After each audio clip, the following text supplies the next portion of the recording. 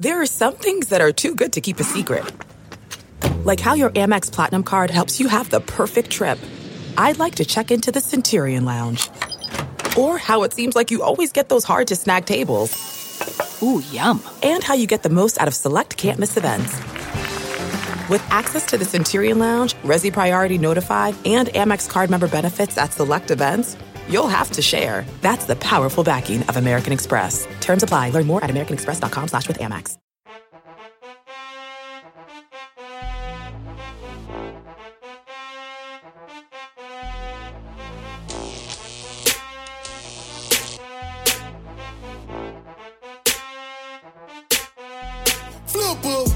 Cookie roll a whole halftime. Hit him with a chopper, breathe a last time. Flatline. Beat the block down when I turn up the Alpine. Smoke a 3-5, sell a halftime at halftime. It's halftime. Halftime? Halftime. Switch. Keep a little still by my belt line. Effing leave you with an outline. If you only see me at halftime. Welcome to the Get In Podcast, presented by Fourth and Dude. Brought to you by EagleInsider.com and Armchair Media. Season 4, UVA Week. The Eags got back in the win column versus a dangerous Louisville squad on Saturday, overcoming a ton of adversity and stuffing the Birds by a score of 34-27. BC improves to 6-4 on the year, 5-4 in conference, and are set up for a chance for the first winning record above 500 in the ACC since 2009. On today's episode, we'll recap the thriller versus Louisville, put Jim Christian's job on trial for the fourth consecutive year, and preview the road trip to Charlottesville for the regular season finale. First of all, I feel like saying it's just the fourth consecutive year is significantly underselling it. But Matt, I'll tell you what, it was more like Loserville on Saturday. You had a lot of good puns in your intro. You missed that one. I think the real question that America is asking right now is it too late for Denny Pancakes to win the Heisman, do you think? I'll tell you what, Matt, you look at his QBR from Saturday, it's a 99.0. And I'll tell you what, this kid loves playing against Louisville. Look at this for an analytic. More like a Denny-lytic. Am I right? Yep, that's terrible. Nailed it. No, it's good. 13 completions, 5 touchdowns. Something like that. Something in that range. All he does is throw for touchdowns against Louisville. And we'll get to Denny in a second, but what a gamer that kid is. He embodies everything this team's all about. And I'll tell you what, a certain podcast host was right all along, it turns out there, huh, Matt? Well, I don't know. We'll talk about that. I don't know if that's quite the case. I think he did a great job when called upon. I think it's still in general that we might not be holding on to the 6-4 record if he was our starter the whole time, but that's a different discussion. He's the best backup in the country. We could say that. Is that fair? Yeah. No, I can definitely say that. Yeah, fully on board with that. So big show today. We got to talk Louisville. We got to talk UVA. We have to talk hoops, like you mentioned, which is, I don't think, going to be a fun conversation. But before we do that, a word from our good friends at Bet Online. Matt, postseason football is just around the corner. All teams in the NFL and college football are strutting their stuff to get ready for the playoffs as well as bowl season. You might not have been at a game this year, but you can still get in on all the action at Bet Online. Bet Online has gone the extra mile all season long to make sure you can get in on everything imaginable, from game spreads and totals to team player and coaching props. Bet Online gives you more options to wager than any place online. Head to Bet Online today and use promo code ARMCHAIR to take advantages of all the great sign-up bonuses. Bet Online, your online sportsbook experts. Matt, I will just kick it off with this. I know you're married to a doctor, so that basically gives you some medical clout. Here's what I noticed: Jerkovich was not wearing a brace in the first half. He was wearing it in the second half, or at least when the injury happened. It was a very minor tweak, not a true non-contact. And then he was like standing on the sidelines the whole time, not pushing him to the locker room. And now he's back first in the depth chart. What's your read as a medical expert on the status of Phil Jerkovic going forward? Yeah, and I appreciate that. You listen off the quals there. I obviously know a lot about medicine in general and bones and all that. And actually, we have a ton of doctors out there that are that we coordinated with on Twitter a little bit. Shout out to the Sleesman. He's a doctor? Yeah, big time. Yeah, I didn't know that. Okay, he's an orthopedic surgeon, I believe.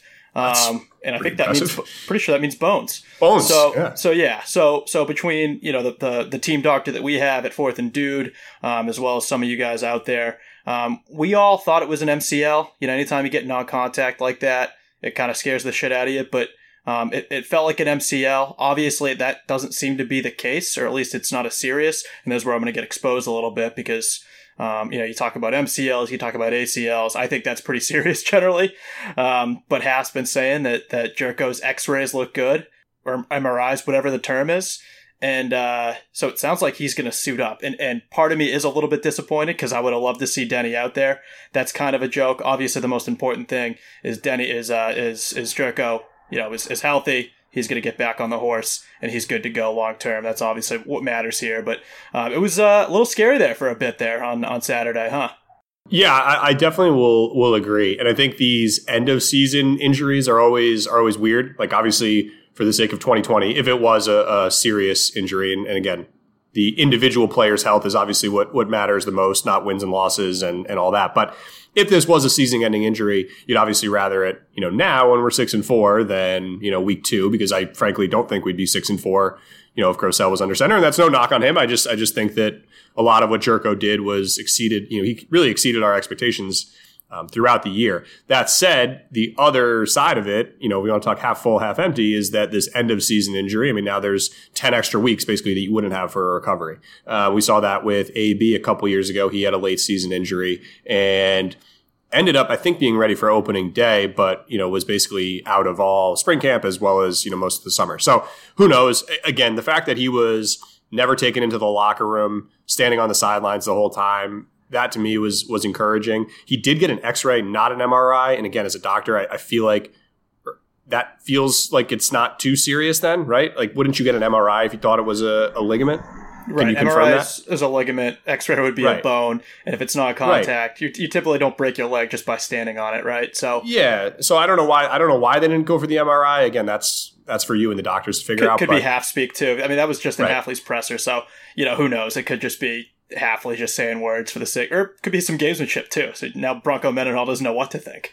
No, but I think it's, the point here is that, not only is he, obviously going to be good to go for Saturday, it sounds like, but, long term, this is one of those injuries, and we saw it with AB, like, that's the last thing you want. You don't want a nagging injury. And I do love all the people on the message boards, and this drives me nuts. Everyone's got an opinion. It's like, oh, he should definitely sit out on Saturday if he's not 100%. Or no, he should play. It's a big game, and if he can gut it out, he should play. In my day, we used to play, uphills both ways.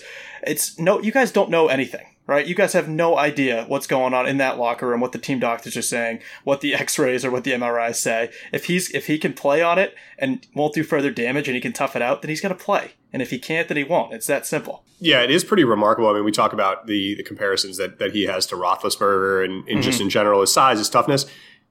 I don't want to say he's injury prone because I don't in any way think that's fair, but it does feel like we're dodging a bullet like seemingly every week with this, doesn't it? Like this feels like too often that we've had these, at best, close calls. Right. He puts himself in a position to get injured 5 times a game, and that's not a knock on him. It probably sounds like it is. That's not what I'm saying at all.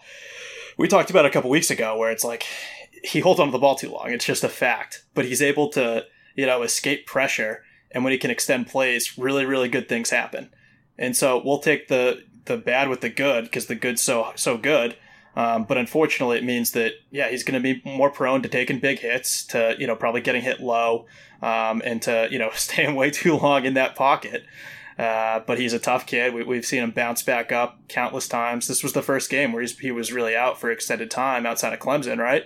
So, he is like Big Ben. He's going to tough it out. But it's a bit of a ticking time bomb. Like this could be bad at any second the way he plays. Right. And I will say that I'm sure as a collective fan base, we all had our doubts when he stepped out and we saw Grosel come in. Not me. Matt, I feel like this is your segment. I'll give you as long as you want to just give all the praise that Denny rightly deserves for what was an absolutely phenomenal performance on Saturday. Yeah, it's great. It's great for Denny. It was a great day for Denny, and it was awesome. But it was an even better day for me. You talk about the vindication of all the haters in the offseason. Everyone was just obsessed with Jerko Gate, right? And rightfully so. He's a big-time recruit. Obviously, he came in and backed it up, and he is QB1. There's no question about that. But I kind of felt like Denny got his name dragged through the mud a little bit and was forgotten about. And everyone was saying, Denny kind of sucked last year, and that's actually not the case. He was thrown in a very difficult spot. We were a run-heavy team, and when the defense gave him something to throw at, he took advantage of it. And I went as far as to say, and this got laughed at, but if you normalize Denny's numbers in a normal offense where he had a normal number of pass attempts, he was like 5th in the conference in touchdown passes, something like that. if he got his touches, you talk about Cignetti too. He's a guy that could have come in and really improved Denny from last year, right? I kind of thought that Denny would take a leap. It's clear that he has. He's been automatic this year. Small sample size, right? But still, hey, small. I mean, when he's come in very, very important spots, and he won us the game. So I don't want to hear any laughter there, Matt. But no, I mean, he really does. The leadership that you can tell he has on the sidelines. Every player on the team respects him, and it's rare where you have a kid like this that just, and Hafley said in the presser too, he got his job taken, right? And he's still this positive influence. He's leading the QB room, and he's always breaking down the huddle and all that. He's just a great kid, and it's really great that kids like that get a chance like that to lead their team to victory. In a big win against a Louisville team that's a lot better than their record. In what would have been really crushing loss for us. So those 2 consecutive touchdown drives that he led once Jericho went out, that won us the ball game. It's that simple. And just can't say enough good things about him, and already said it, but that is the best backup quarterback in the entire country. Yeah, I think strictly on like a human level, that was the best story we've seen in the year. I think, again, like you said, a guy who, had his presumptive job taken, but has clearly, and you could tell by the way the team was responding, especially on that, 50-yard run he had, basically the entire, 80-man roster was sprinting down the sideline with him going absolutely nuts. You can tell the caliber of a person he is, in terms of that locker room and the way he's respected and the way the guys rally around him. So that was great to see. Honestly, it was kind of our Rudy moment. If you get rid of the SEC fraud and the offsides penalty, I feel like we kind of had the same thing going on there. But I don't want to put him in the same sentence just because he's great. Of course, he's not a fraud. Criminal. And right. Yes, correct. Exactly. But it really was an excellent story. But beyond that, he did play really well. He did everything he needed to do. He kept, the ground game moving, and a couple of his touchdown passes that Lewis catch was absolutely bananas, and it was a good throw to make it happen. So he was really impressive. He looked a lot better, frankly, than I think what we saw out of him last year. But just overall, again, a great story and a great win. And the other thing too, and we'll talk about Vegas in a little bit. How are we only 1-point favorites in that game?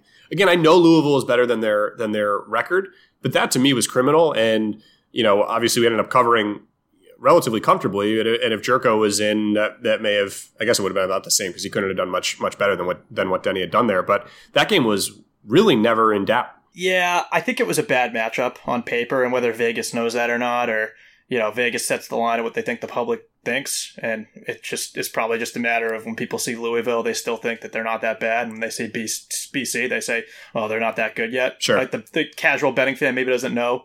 The roles are a bit reversed, but from an X's and O's standpoint, or from a matchup standpoint, rather, the fact they had a running quarterback, that probably cost us, 6 points on the spread right there, just because we were awful with mobile quarterbacks. They have a couple of really, really good receivers. And while we do have a good secondary, we haven't proven that we can get consistent pass rush. And that's generally a recipe for disaster. So if I was handicapping the game, I would have said that Louisville is going to put up some points. And, BC has been a little hit or miss lately, right? And we're coming off the loss to Notre Dame. Before that, we didn't look good against Q's. So while I agree with you that on paper, the 1-point spread was criminal and we all benefited from it, I could kind of see it. It was a big win, and that's a good Louisville team. The record doesn't show it. Satterfield's a great coach. They had the running back that opted out, but they still have an explosive offense. The defense is a lot better than you think. I think they're 5th or 6th, at least on the pass D. Their rush D is a bit of a sieve, but their pass D is one of the better ones in the conference. So it's a better Louisville team than you think. And the fact that we got a win there, I think, with a backup, we didn't even talk about Bailey yet, but with a backup QB and the backup running back, I mean, It's really, really, really incredible win. Yeah, no, I agree, and I did have some fears coming in with the mobile quarterback. I think for the most part he was contained. He obviously had a couple big runs, and one of the touchdown drives, was basically exclusively him on the ground. I will say he did have 130 yards. It was kind of it was a sneaky 130 yards. I was actually shocked when I saw that number because again, really, I do think outside of that touchdown drive where he banged his hand up, which is a quick sidebar. This is the at least 3rd time that I counted this year that a backup quarterback came in after an injury to the opposing quarterback on like the 1 or 2 yard line. Everyone in the world knows that they are just going to hand the ball off and run it up the middle. yet somehow we have just been completely gashed, and basically the running back has walked in untouched. That obviously happened again after he went out after the 20+ yard run to get down to the 2. So again, we won. I can't really complain too much, but just something to keep an eye on there. Was it Mikhail Cunningham or Malik Cunningham this time around? That I don't know. So I played for the name on the front of the jersey, not the back. Do you remember last year he changed his name right before the BC game? I don't remember that. Is this like a dream you had? No, I'm pretty sure it's a real thing where I think he was Malik, and then minutes before kickoff last year, the announcers just mentioned in passing, oh, well, he used to be called Malik, but now he wants to go by Mikhail. And now I think he switched back to Malik. I was going to say it was definitely Malik. Yeah. Yeah. So that's kind of something to watch for going forward there. I think he'll probably want to stick with Mikhail since, they beat us when he was Mikhail, and now, Malik is, 0-1 against us, I guess. So that's just something separate to watch out for going forward. Yeah, that's a great point that I truly did not consider coming into this game. The other thing I do want to note, Tutu Atwell is still there, one of their wide receivers, very talented guy. Public enemy number one of Correct. The program. We don't forget. Nobody forgets. What did he say? He was a reporter asked him a couple years ago, what do you see in the Boston College defense before the game? He was like, a lot of slow people. And then we came up and he got one catch. Zach Allen, publicly embarrassed him after the game. I was surprised that he didn't retire from football then and there. Apparently he was still kicking, made a couple nice catches, but always nice to get a win over public enemy number one. No question. He was calling Will Harris slow. That was such a good secondary. Last year we could get away with it, right? Yeah, fine, fair. Exactly. I can live with that, but not the 2 years ago defense. No question. I do think so I was taking a look at the box score, and Louisville did beat us in virtually every category, at least offensively. So they had 50 more passing yards, they had 11 more rushing yards.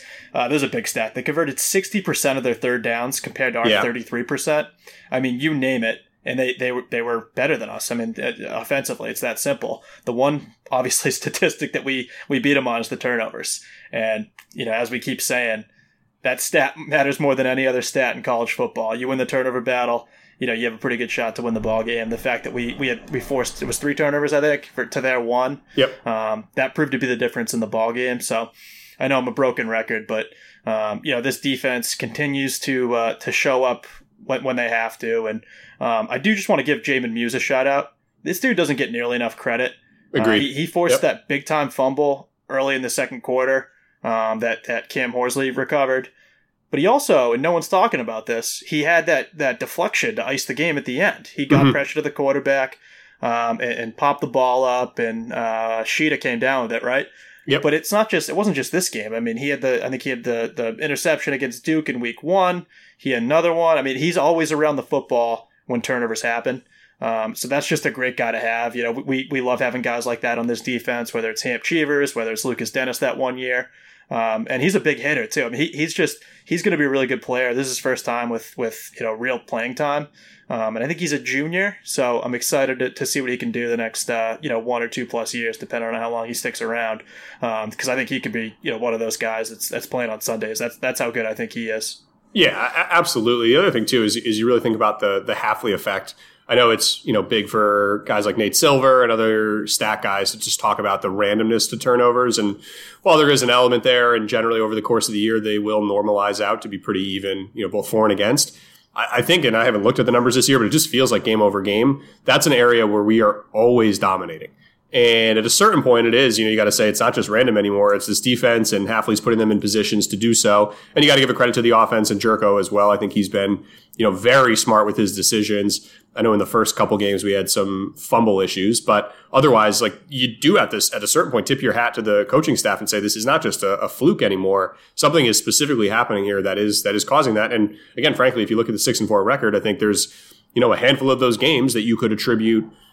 Maybe not 100% directly, but a lot of credit goes to the fact that we had 2+ more turnovers than the other team. So it is something to watch, and we knew Hafley would come in and just generally really cause, I think, sparks on both the defensive and the offensive side of the ball. And I think this is a great example of that. And again, it's winning us ball games, which is really all any of us could ask for.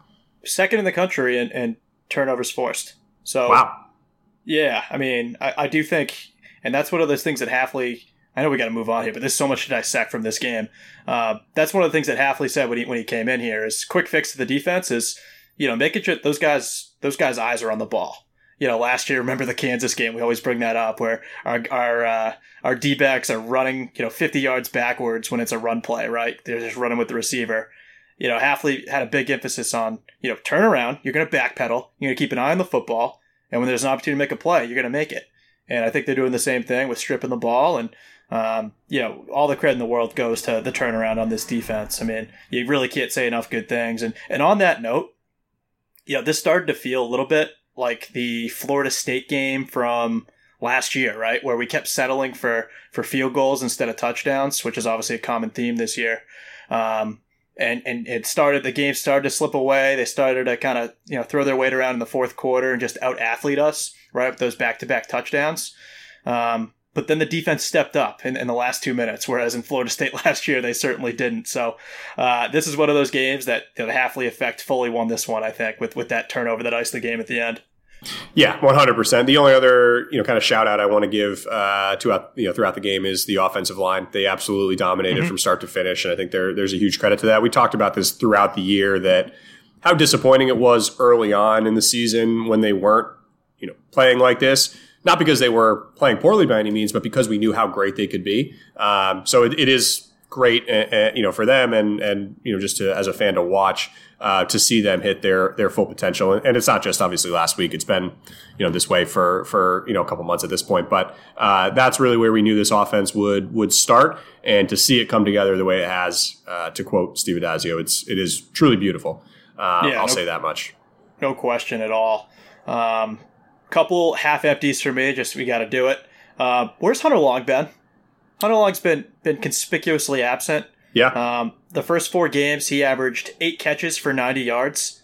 Since then, Matt, he hasn't broken the 4 catch or the 60-yard mark. Yeah. Now, this could be for a couple different reasons. It could be the fact that defenses, starting to key in on him.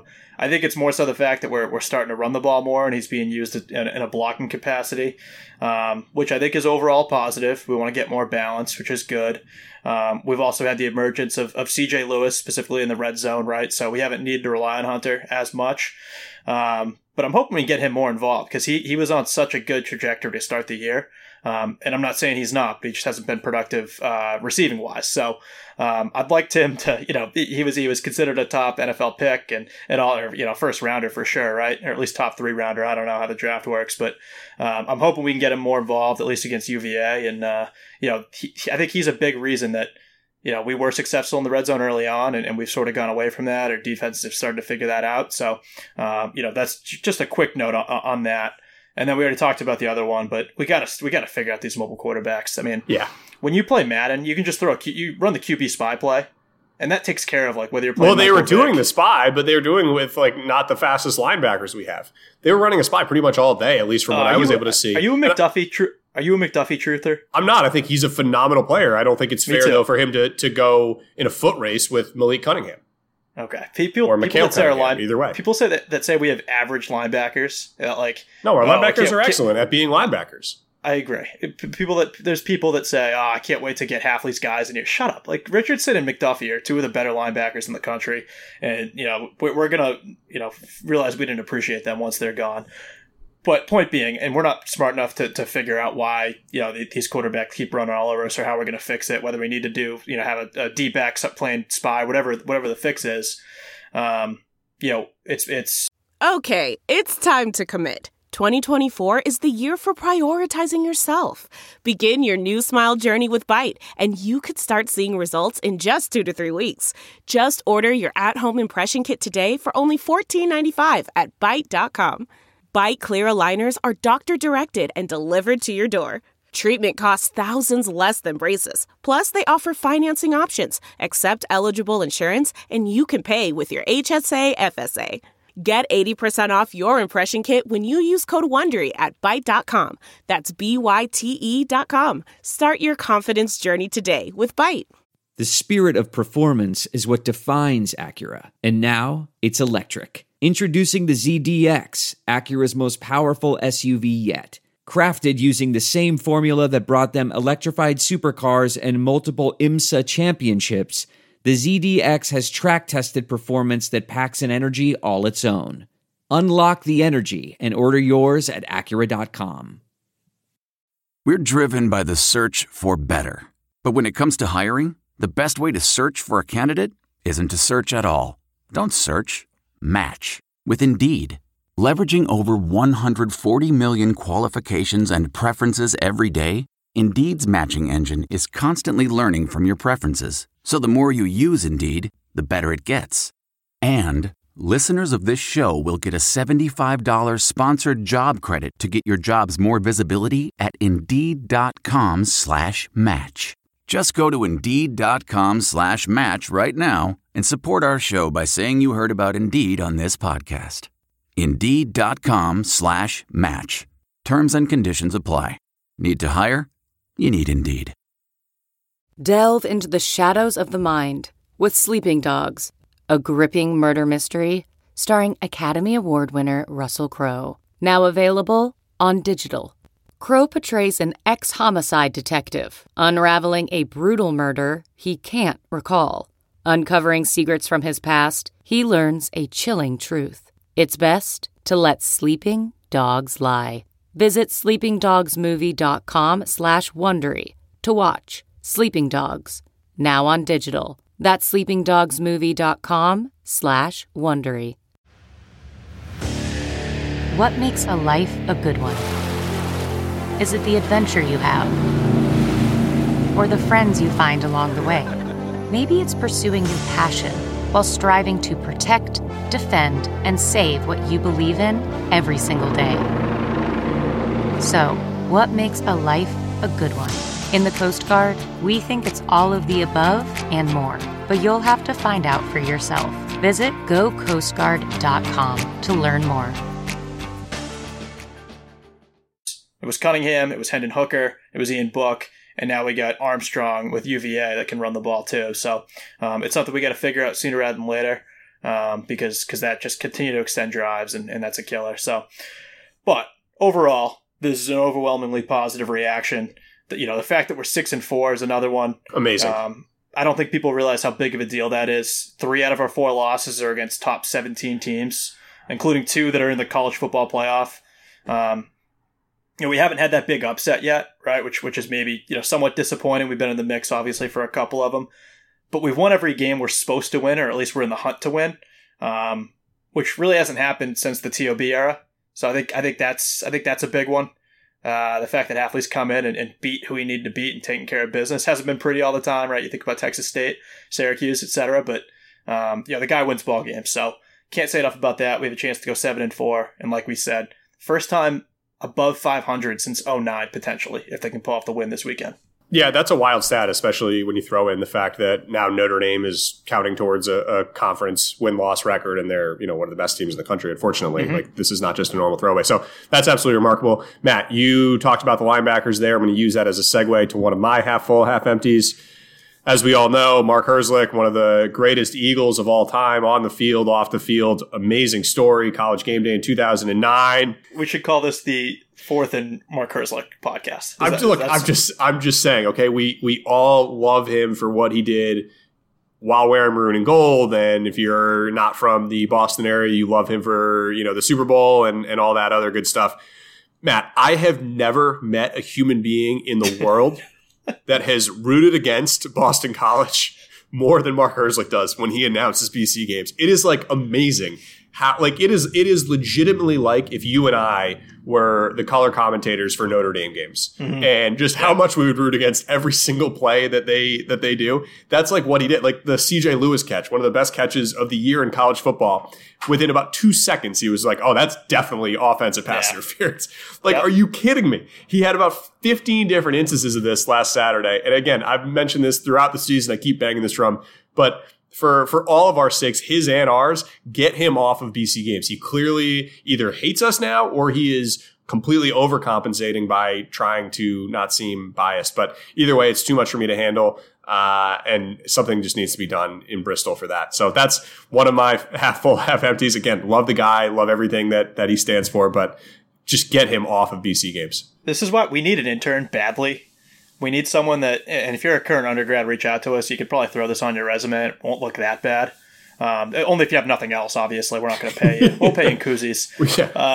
But I would like someone to go through the games and go through all the challenges, like all the official reviews, and tabulate all the ones that Herzlich said it was anti-BC, like the call went the other way, because every single time, and he's always wrong. Every time it goes BC's way, and he's always like disappointed. There was you mentioned the CJ Lewis one. There was another one where the Louisville touchdown got called back, and he was like visibly upset about it. It's when he hit the pylon. Yeah. He was like, no, that's definitely a touchdown. That's the clearest touchdown I've ever seen. He might as well walked right in. Yeah, no, I don't know what it is. I don't know who has hurt him in this administration, or again, if he's maybe just trying to be, as professional as he can be. Like Doug Flutie calls Notre Dame games, and he's not super anti Notre Dame, for the most part in those calls. So you can do it. You just got to be normal. I don't know. It's insane to me. So that's something just to keep an eye out for throughout the remainder of Herzlich's broadcasting career. Matt, a couple other quick half full, half empties. So I will say half full. We've officially made it a full season without wearing the official home jerseys, like the ugly maroon diagonal stripe, whatever they are. We've gone full throwbacks and or red bandanas throughout the entire year. There's obviously a chance we wear the official away jerseys at UVA on Saturday, but whatever. If we have one game without the white throwbacks, I can live with that. So just a great job. I would have thought there were some contracts with Under Armour that like we have to wear the A1 jersey at some point, but thank God that is not the case. Good riddance there. We should talk about. We haven't talked about the new contract. Yeah, well, I'll tell you what. I also think that Under Armour has committed fraud any way you can slice it. Sure. And I think that if they tried to enforce their will on any type of contractual obligation, BC could just say, oh, hey, look at this fraud byline in the contract. You're violating that because you guys stuffed the channel left and right. And, we won't take you to court, but we're going to wear our throwbacks. I think that's what's happening unofficially off the record. That's my personal opinion of what's happening. But yes, more importantly, we're now a New Balance school. I'm kind of thrilled about it, Matt, especially if it actually is correlated to the basketball facility announcement. I don't know if there's anything related to that or not. I didn't even think about that. I don't think that's the case, but that would be awesome. What do you mean? I would guess that they're using the Pine School or whatever, the new school they just bought like a year ago, deeper into Newton. I would assume that's going to be like the basketball campus. If they were going to put it at the Celtics and Bruins area by New Balance, that would be amazing, but I don't know. You want our guys traveling out to off the Pike? It's like Worcester. No. Worcester, but it's absolutely not Worcester. It's like literally like 5 minutes down the road. It is by Newton. It is by Newton. You're right. It is outrageously close. Yeah, it's far away. Like if you're in the north, it's near I think it's kind of near the Party City, right? There's a Party City over there. Oh no, what's the liquor store? Martinelli's. It's near Martinelli's. It is not Martinetti's. It's right near Martinetti's, I think. And the IHOP on Watertown. Is that what it is? Yeah, it's like pretty much in Watertown. I think either way, that's not where it's going. I also don't think it's going. Campus. I don't know what you're. I don't think it's going on the Pine School. I think it's going somewhere either on like near Beacon Street, near the Beacon Street garage. That's not right. That's where there's a garage there. Yeah, they might just knock down Connie and then just try and start over. Like you don't need that much land for a basketball facility. Or there was also, I think, a plan at some point to. We don't know. No one knows. But hopefully I would hope it's right on campus. But I would too. It just feels like we've kind of, I don't want to say run out of room, but like, where would you put a full basketball practice facility right now on the real campus? Obviously, you do Brighton campus, but at that point, like, I think the New Balance thing, to your point of like putting it at the Celtics and Bruins facility, which is basically at New Balance headquarters, would be really cool and a great recruiting tactic. Hey, you're now practicing next to the Celtics. This is not going to be a good thing to say. Hey, Matt, maybe they put the Lynch School on Newton and they just build the basketball facility there. What do you think about that? I have no comment. Okay. Real quick, Matt. Quick MFK, Mary F. Kill. This has been a controversial topic on this show in the past, but I would love to just get your thoughts because you mentioned it. Enron, Under Armour, Rudy. You have to marry one, you have to F one, you have to kill one. Wow. I can't kill them all? No, you can't. It's not allowed. All right, I'll say this about Enron. Enron at least opened our eyes to all the problems that were ongoing in the accounting world. So if I have to, I'll go ahead and marry them. Wow. That feels wrong to say. That's how, I mean, they're like the gold standard for fraud. I'm killing the other two. You can't make me choose. So Rudy's dead, though. Rudy's dead 101 times out of 100. So yeah. Switching gears a little bit here, Matt. So my last or two more half full, half empty. So half full, half empty recruiting. We don't talk a lot about recruiting on this show just because it's frankly tough to keep up with the lives of high schoolers at our age. Matt, while we're on New Balance, I feel like the tweet that we had was really funny. The Air Force Odios, like really that's funny. That's a funny tweet. I mean, Eddie Odio, he's just like us. He really is. That's a New Balance guy through and through. He loves pop punk. He loves New Balance. I mean, what's wrong with that? Can you imagine just him throwing down absolute hammers in those dad shoes? Like, it would be legendary. Yeah, I do want to know too that, by the way, that they did say Adidas is going to do the football uniforms, which is cool. I think Adidas does a good job in general. Yeah, who do they do? Miami and I guess is Louisville. I think. Adidas they are. Yeah, I mean, New Balance does nothing. New Balance doesn't. I mean, they did Liverpool soccer for like 2 years, and that's I don't think the case anymore. It's probably gonna be comparable to Under Armour, right?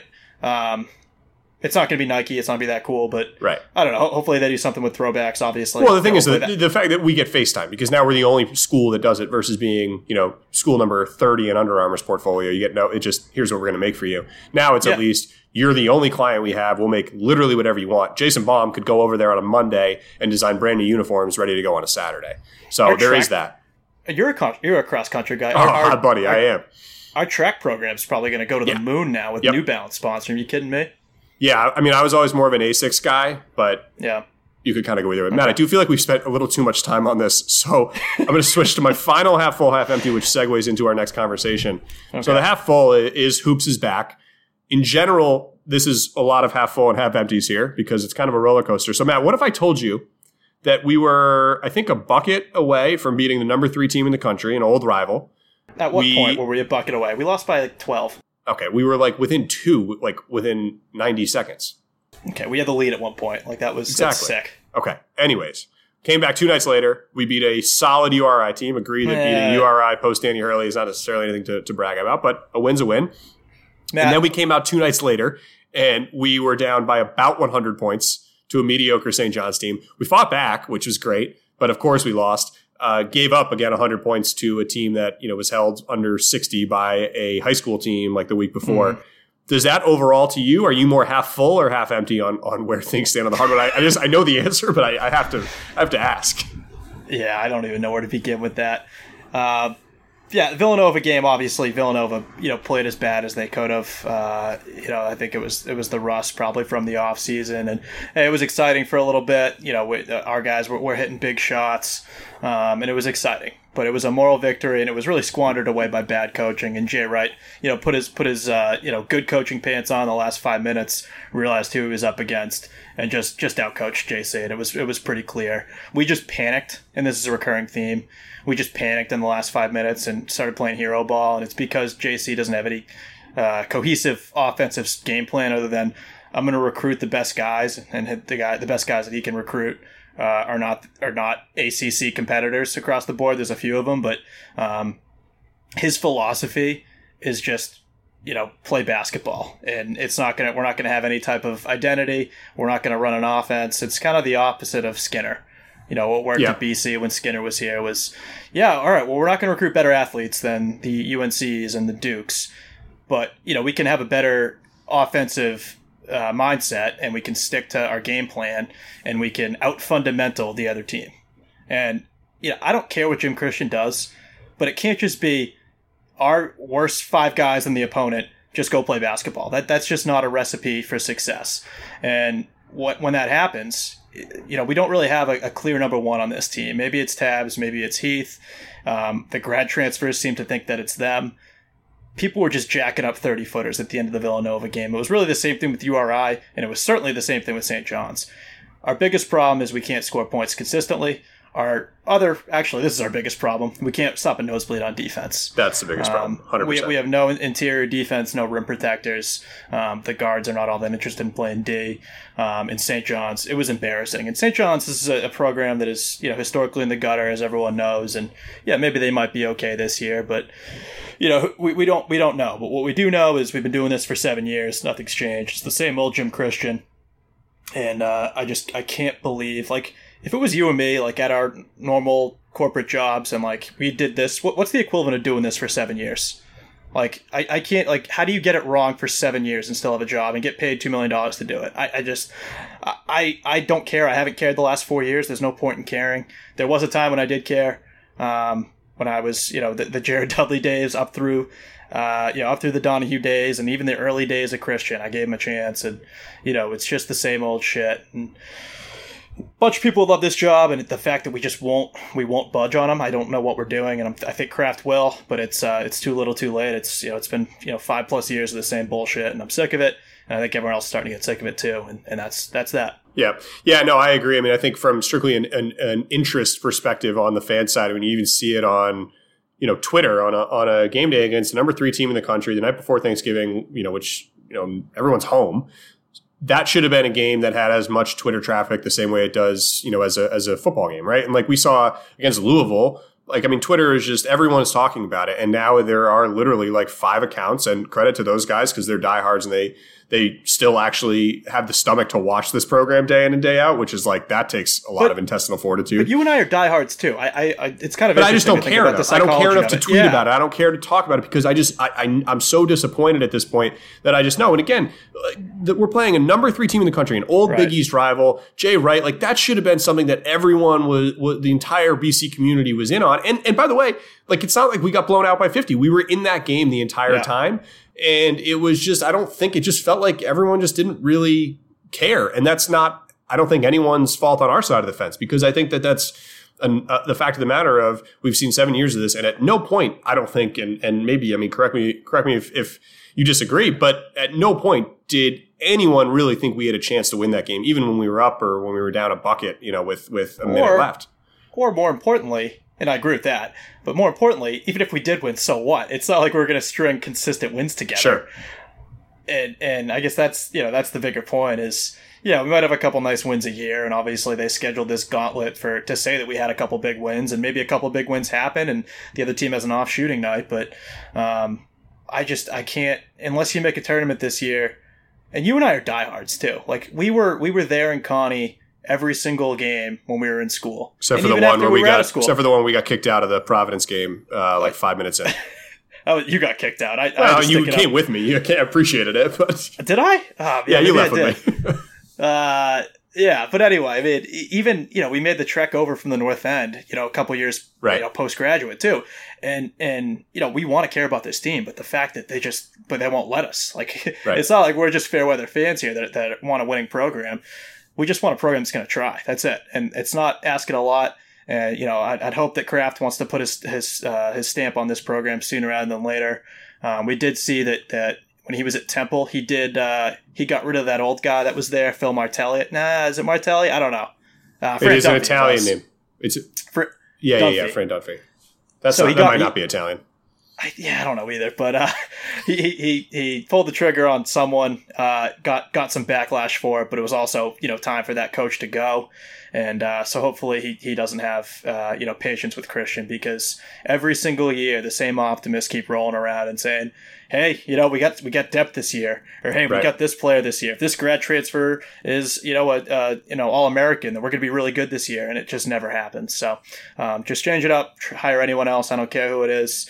Just do something, and that's hoops until further notice. Yeah, I mean, I think that is the key, like you mentioned. I disagree with you earlier saying that we don't really have the talent. I actually think this is his most talented team that he's had, maybe with one exception. But I mean, Felder, Heath, Tabbs, the Langfords, Dickie Buckets, these are good players that he has brought in. Felder looks great, right? And obviously that's a big credit to Spinelli, but.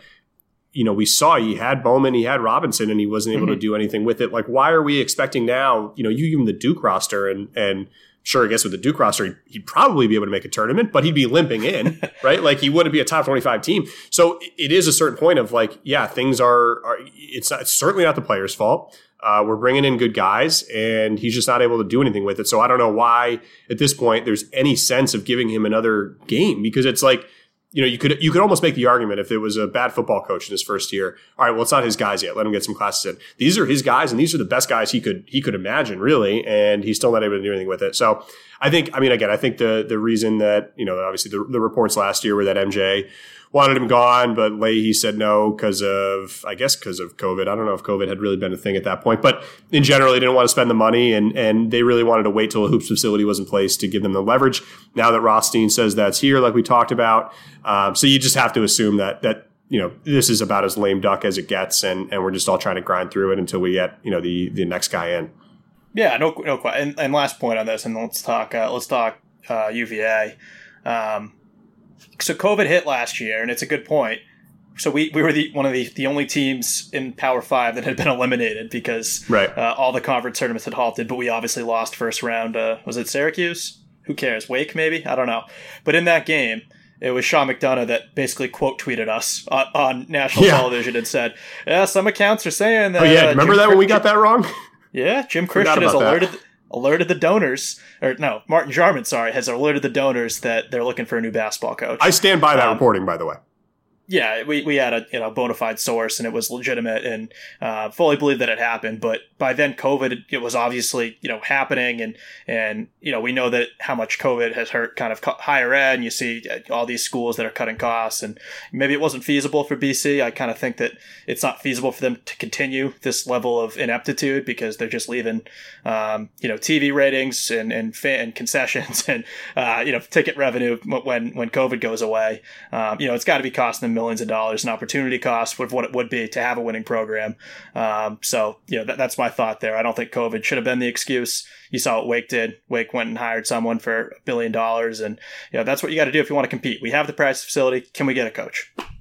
Yeah, no, I mean, I think you nailed it, and I don't think there is anything else that needs to be said because at this point, it's every night they go out, we hope they win, and that's all for the best. But you just can't set your expectations too high because it's only gonna eventually come crashing down. Another intern. I'd like the intern to also compile. It's a busy intern, man. I mean, he's got like school and social life to balance too. He can't just do fourth and due work all the time. Yeah, it's true. I'd like to compile the number of 10+ runs that we've given up because it has to be more than any other team in college basketball history over the Jim Christian tenure. Yeah, it's just incredible. We get zeroed out for minutes at a time. It's wild. Yep. I'm getting depressed, so let's talk about UVA, or is there anything else you want to throw in beforehand? I had a note on COVID. Let's talk COVID real quick. Sure, let's do it. J-Bomb tweets it out every single week. Just can't say enough good things about what Hafley's doing with COVID. And everyone on this team is obviously very accountable. And, it starts with the seniors and the leadership on this roster. These guys are obviously playing for each other and all that stuff that we keep saying. 8,000 tests, I think it is, with one positive result, and that was over the summer. It doesn't really count. We're seeing schools like, Michigan is in the news, right? COVID is rampant through their program. They're getting bad press saying, they're just saying that to duck Ohio State. You're seeing Florida State that keeps making schools travel to Tallahassee only to cancel the game in the final second. Most notably Clemson last week, I think it was. So Norvell's getting a lot of hate for that. And by the way, we're so dumb. Remember our coaching candidate podcast like a year ago? Yep. Where we said, oh, yeah, Norvell's our number one candidate. No, I never. Nope. You can check the tapes. Get our intern to check the tapes. I never was that high on Norvell. When I saw the picture of him with the dreadlocks, that's like that's your look, the bleached dreadlocks. But I was like, this guy is trash and he's a bad coach and I want nothing to do with him. But I took that back as soon as I listened to the first Hafley press conference. Not even when he was named BC coach, but once I started doing research on Hafley, I realized I kind of fell in love with the guy. So in my defense, but yes, there was a time where those guys were 1A and 1B, and holy cow, did we luck out picking the right guy because Hafley's doing everything right. Half of Norvell's team's in the transfer portal, and it's just great to have Coach Haf. Can't say enough good things about this team and all that. Yeah, no, absolutely. And I think especially, so I'm pulling up the most recent tweet right now. Per the Heights, there were 28 new cases on campus, and that's about consistent pretty much what it's been week over week. So the fact that the football team has stayed out of it, I think speaks as much to the players as anything else. Like, it's on campus, so it's a matter of, what mod party are you going to? I mean, I'm sure mod parties look wildly different right now, but there's still an element there of holding each other accountable and not wanting to, ruin it for everyone else. So that's a great job. I will say, we've avoided, for the most part, any disruption to our schedule, which is pretty remarkable. Obviously, Louisville was like snip snap on, it started on the Friday night after Thanksgiving, and then it was pushed to like Christmas, and now it's obviously has come and gone. But the fact that it really hasn't thrown off our schedule is pretty remarkable when you see the ramifications that it's had throughout the country, but specifically in the southeastern portion of the country, even in the ACC. The fact that we've been able to get through a schedule virtually unscathed. I mean, there was in total, I guess, a 1 day difference. It is amazing. And it's part of it's luck, not on our part. Part of it's luck on the schools that are on our schedule's part that it hasn't kind of coincided. But, overall, this has been as normal of a season as I think anyone could have possibly imagined. So remarkable stuff there. Definitely agree. And, as much as, again, the basketball team we obviously just gave our thoughts on, want to note that they also have had no cases. So kind of the same thing. It is kind of a BC athletics department thing. 12 players first, Oh, I agree. It's more impressive with football. Absolutely. And the game, no question. But I think it's, you got to tip your hat. You're a doctor. You should appreciate this stuff. I am a doctor. People forget that. Speaking of the basketball, one other thing I had in my notes, the timeout situation. That's just the most Jim Christian thing ever. I can't talk about it. Come on, we have. You can talk about it. I just can't. I can't do it anymore. It's just too much. Oh man. So St. John's is up by 3, I think, at that point, and there's a minute to go. I forget the exact circumstance, but I don't know if the power went out or they couldn't get the shot clock. But the refs were at the scorers table for a good 5 minutes, and in that 5 minutes, with a minute to go in the game, less than a minute to go in the game, you would have thought that Jim Christian would have used that time with his team that you never get. Like, that's bonus time, and anytime you can get in-game time with your team, you try to set up the next few plays and go through the scenarios and make sure guys are doing the right thing. I don't know what they were talking about, but I've never seen a worse use of time in my entire life than what he and I just watched. We just watched 7 years of Steve Addazio football. I've never seen clock management like that in my entire life. For that free throw where they make one of them and then they go down the court and immediately call a timeout. It was one of the most astonishing things I've ever seen. Yeah. Obviously, we're out of timeouts when the Tabs debacle happened, where he gets stuck in the corner with 10 seconds to go and jacks up a shot with 2 guys' hands in his face. Timeout would have been nice to have there. It's always good to have a timeout in your back pocket in college hoops. And it's just, I don't know. He's always on the sideline just saying nothing. Like, he never says anything. That's like, he just stands there. I think that's a big part that bothers me is, again, just like the general demeanor, right? No tie, just generally doesn't look like he cares. It's just like, come on, man. Like, look at Jay Wright. And Jay Wright, you could argue, I'm sure he has his issues and I'm sure he's definitely kind of sleazy, but like, looks great, cares, awesome. Is emotional. I mean, Jim Christian is just like, it's like we don't have a coach. Again, I don't want to go down this road. We're already at, 45 minutes here. But I can't stop talking about it. I'm like mesmerized by this guy. But yeah, like give me, a fifth of the salary. I'll take that. Right. Well, that's the thing. Matt, I'll do it for $50,000. I'll go do it. That's fine. It would be so much fun. And you know what I'll do? Every time we go to practice, I will do nothing but free throw practice, and we'll automatically be a better team. And maybe I'll install an offense, and that's it. That's all you have to do. So the fact that we're in the most competitive basketball conference in the country, and everyone's like, "Oh, we can't get anyone better. This is as good as we could do. It's BC. There's no practice facility." Shut up. We can get anyone we want. It's disgusting. At a certain level. We see Wake do it. We see Virginia Tech do it. These guys rebuild. They've rebuilt 3 times a piece in the time that we've just been idle or really backtrack in the last 7 years. That's it. I'm done. No more hoops talk ever again. Let's talk Virginia. Yeah, absolutely. So before we get into Virginia, again, quick reminder from our good friends at Bet Online. The wait is nearly over. Football postseason is right around the corner. All the teams in college and the NFL are starting their stuff. You may not have been at a game this year, but you can still get in on all the action at Bet Online. Bet Online has gone the extra mile all season long to make sure you can get in on everything imaginable. From game spreads, totals, team, player, coaching, props, Bet Online gives you more options to wager than any place online. Head to Bet Online today and use promo code ARMCHAIR to take advantages of all the great sign-up bonuses. Bet Online, your online sports experts. And Matt, support for Fourth and Dude, the Get In podcast, comes from Manscaped, who is the best in men's below-the-belt grooming. Manscaped offers precision-engineered tools for your family jewels. Jingle balls, folks. That was the tagline of the first advertisement, and it is the season. It is time to gear up and get yourself the gift of shaving this holiday season. I'm talking about the Manscaped Perfect Package 3.0. Manscaped is a revolutionary company that has redesigned the electric trimmer. Their Lawnmower 3.0 has proprietary advanced skin-safe technology, so you can do all of your manscaping in peace. It's also waterproof, so you can use it in the shower. Their Lawnmower 3.0 comes inside their brand new Perfect Package 3.0. So they're just on the 3.0 generation across the board, which is convenient. It makes for the perfect gift this holiday season. It is literally everything you need to keep trimmed, cut free, and smelling nice down there. The Manscaped Perfect Package 3.0 also includes the Crop Preserver Mat, an anti-chafing ball deodorant and moisturizer. Speaking of sweaty things, I am thankful for the Crop Revival, Thanksgiving pun. This product, along with the Crop Preserver, keeps your down low from sweating, smelling, and sticking.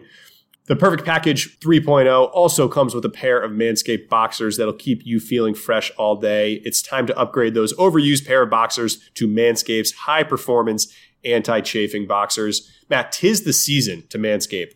So get yourself, your dad, your brother, all your male friends, the best gift of all, the Manscaped Perfect Package 3.0. Get 20% off and free shipping with the code ARMCHAIR at manscaped.com. Your jingle balls will thank you. Again, that's 20% off and free shipping with the code armchair at manscaped.com. Clean up your nuts and mix. I was saying, clean up your nuts and make Santa proud this year. Matt, let's talk UVA. All right. On that note, wow, heck of an ad read. That's it. Everyone, I'll tell you, everyone on my Christmas list is getting Lawnmower 3.0, so don't buy that ahead of time if you're on my Secret Santa. So you can expect that in your stocking.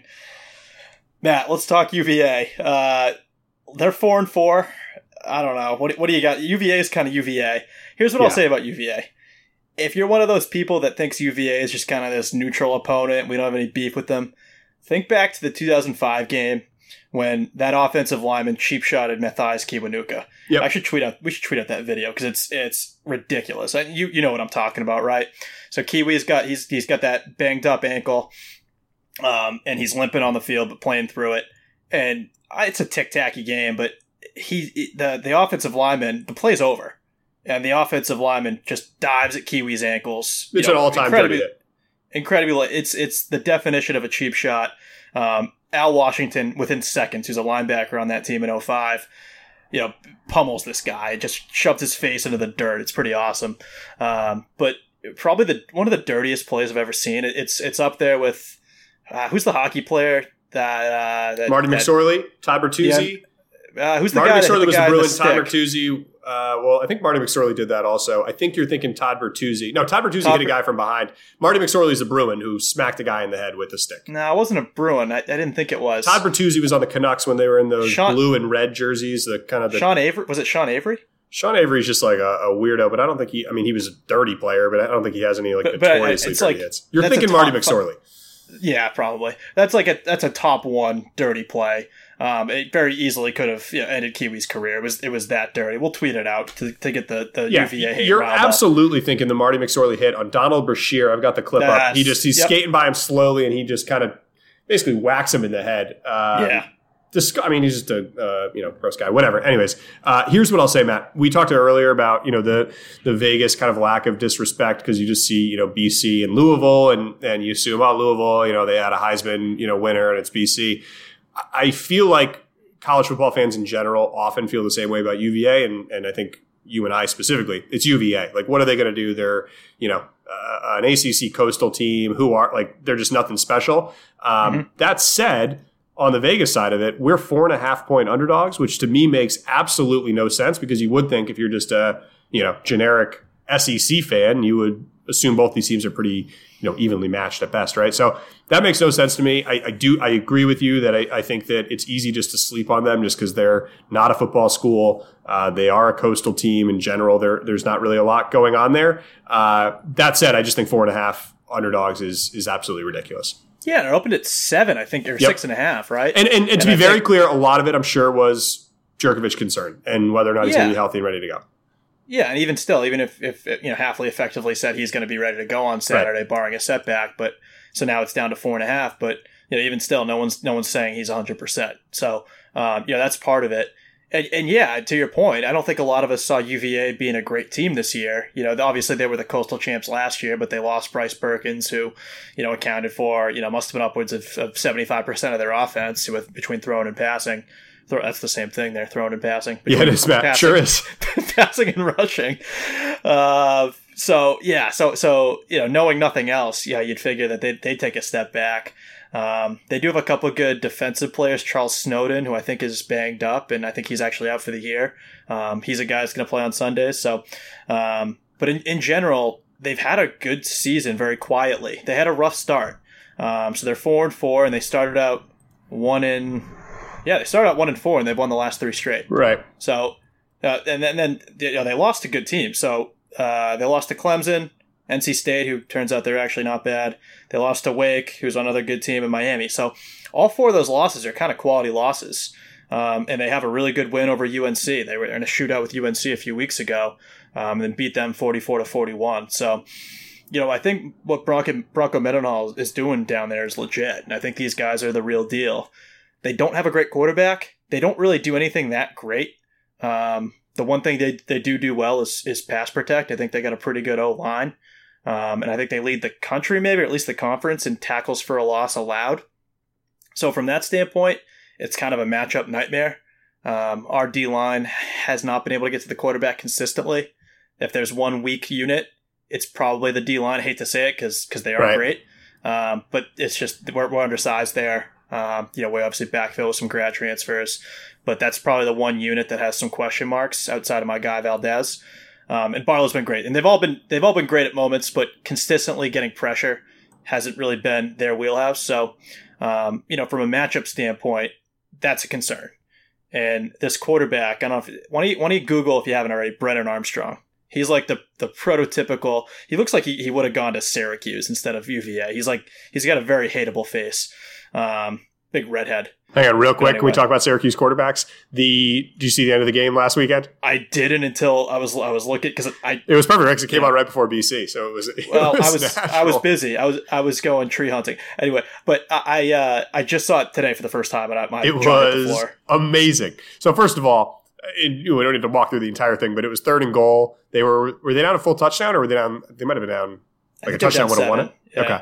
Not a full touchdown. Either way, 3rd and goal from around the 10 with like 20 seconds left. The one thing he obviously can't do is get sacked. What does he do? He gets sacked. He refuses to throw away. But even better than that, they are able to snap it on 4th and goal with like 0.5 seconds left. Rather than throw to the end zone, he spikes it on 4th down. Just amazing in Syracuse. And again, that's completely off topic, but I feel like we needed to cover that. One, it was very Wake Forest. Oh my God, this Brendan Armstrong guy is hidious. He looks like the bad guy in Luck of the Irish. Wow. That's a very quick reference for you to come up with that on short notice there. Matt, it was very reminiscent of the BC Wake 3-0 game. That's my first point. Right. And number 2, what is it with you and people that have cancer and you're just bagging on them? Rex Culpepper, another guy that battled back from cancer, is on the football field. That's on me. That's a weird shtick to have, man. I'll be honest, I forgot about that one, so that's tough. All right, sorry. Also, real quick, Sean Avery doesn't have any like historically dirty hits. He's a cheap shot artist. Like, he's just not that great of a hockey player, and he's kind of a coward. So a lot of kind of cross checks, from behind, pushing people into the wall. But again, if you look at historically the dirtiest plays in hockey history, it seems to be pretty unanimous, at least on the 3 articles I've looked at. It's the Bertuzzi hit, and then Marty McSorley, who again slashed Donald Bashir in the face, or just basically whacked him with the stick.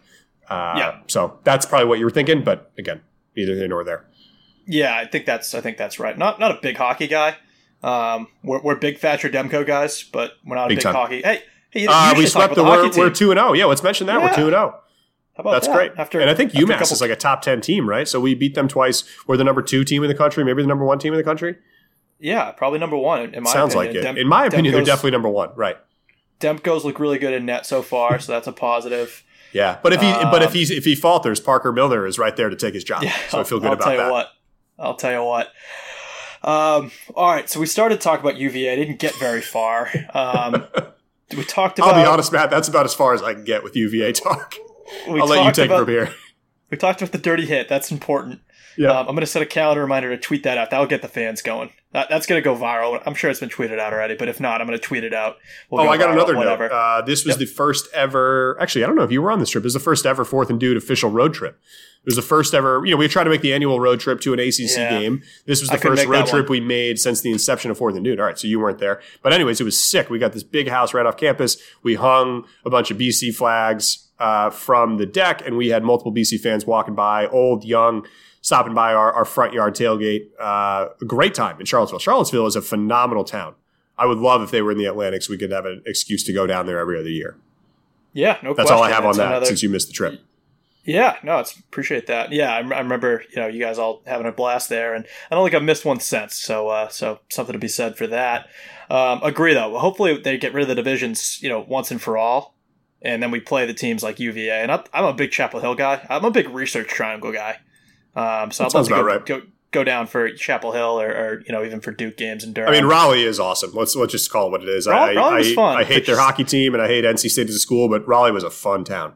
We had a blast down in Raleigh. That was great. NC State fans are just the worst. It almost kills the whole experience. All right, last thing on Virginia, then we'll make our predictions and get out of here. As bad as the matchup is with our front four against their O-line, important to note that Jerko, couldn't remember his name, have Grissel in my mind.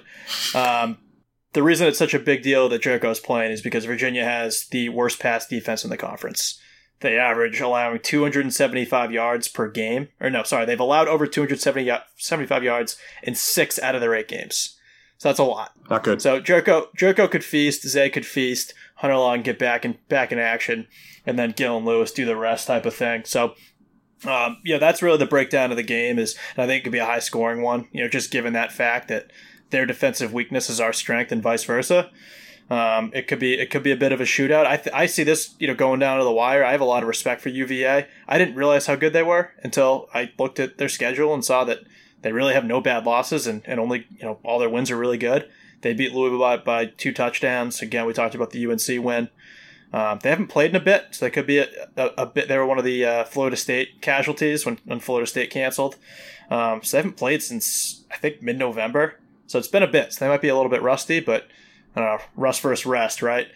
But hopefully Jerko's good to go. Hopefully Bailey's good to go. I think that's certainly big. Hopefully the O-line keeps playing strong because I really do think we're going to have to put up some points. So that's the official analysis, Matt. You got a prediction? Yeah, I'm going to go based on all of your analysis there. I've kind of computed it, and I like BC 41, UVA 26. Yeah, I really like that score. Wow. I had BC 38, UVA 35. I think it's going to be a close one.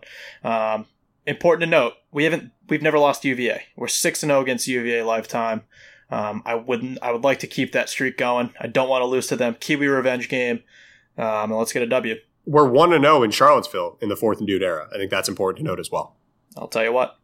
All right. Well, thank you everyone for listening. A couple quick house cleaning notes. Just apologies for the season in general. I know we haven't been recording a lot. I'm going to blame myself, as everybody knows at this point. I am back at business school. The fall at business school is recruiting season, so just trying to get a job while I balance my podcast career. Basically something just to keep the lights on before the podcasting pays the bills full time. So apologies. Next year we'll be back. Recruiting is over in the coming months, so next year we'll be back in full force. I've had to cancel a couple. In your defense, I've also had to cancel a couple times. Appreciate that. I hit a deer once on the you night hit a deer. That was bad. Yep, that was bad. We all remember that. Yep. So anyway, so sometimes life gets in the way. Yeah, the other thing where we failed is the koozies. So we bought the koozies. They're awesome. We have 100 of them. Out of those 100, I think I have about 85 still sitting in my apartment. I have not mailed a single one. JB, if you're listening, I'm sure you are. I'm going to probably mail like 20 to you in the athletics office within the coming week. Matt, I got to mail you some. You don't even have any. I haven't got the post to Philly yet. Matt, it's horse shit that I don't have any koozies. No, that's fair. Because I paid for half of them. You did. You deserve 50 of them. And then otherwise, again, we'll try to get them out to you guys. Honestly, like if you want some, DM us and like we'll pay you $5. Just pay for like the cost of shipping. I don't know what shipping costs in this environment, but I have to get rid of them. They are just taking up space in my apartment and I got to fit a Christmas tree. Intern, if you're figuring it out, you would also control the mailing. That would be a big lift off our back.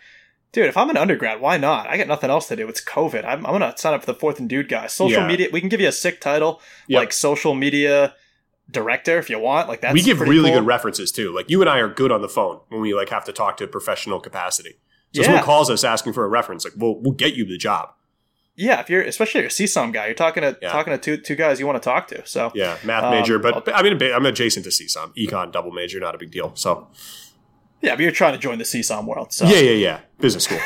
So, all right. Anyways, that's all I have. Thanks again to our sponsors. What an episode. Agenda-free Wednesday.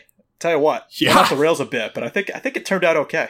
I hope so. Again, we'll see. We'll see when this is released. Thanks again to our sponsors, Manscaped, BetOnline, Armchair 24/7, just everyone. What a season it's been so far, Matt. I expect it to continue on Saturday and then we'll see what bowl season has in store for the Eagles. We didn't even talk about the bowls. I did see a projection today from J-Bomb. Gator Bowl. That'd be kind of sick on January 1st, I think. Yep. So keep an eye emoji out there. One quick thing on that. Why would you not pick BC? We're like the safest bet. We're immune to COVID. Well, knock on wood, but yeah. You are a doctor, so that's pretty good. Yeah, eye emoji there.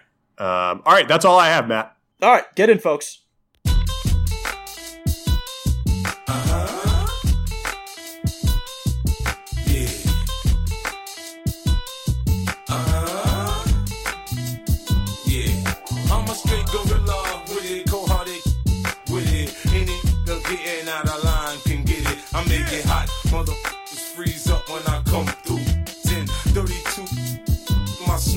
I might smile and say what's up, but I don't with you. My rap money slow up, I run up on you. I'm on the edge, I'm just waiting on a to push me. Put my hand on my. What you looking at? We ain't buddies, we ain't partners, and we damn sure ain't friends. So much chrome on my bench, you see your face in my rims. If you wanna roll, I'ma let her get in. I don't play, but I'm a player to the motherfucking end. I got no pickup lines, I stay on the grind. I tell her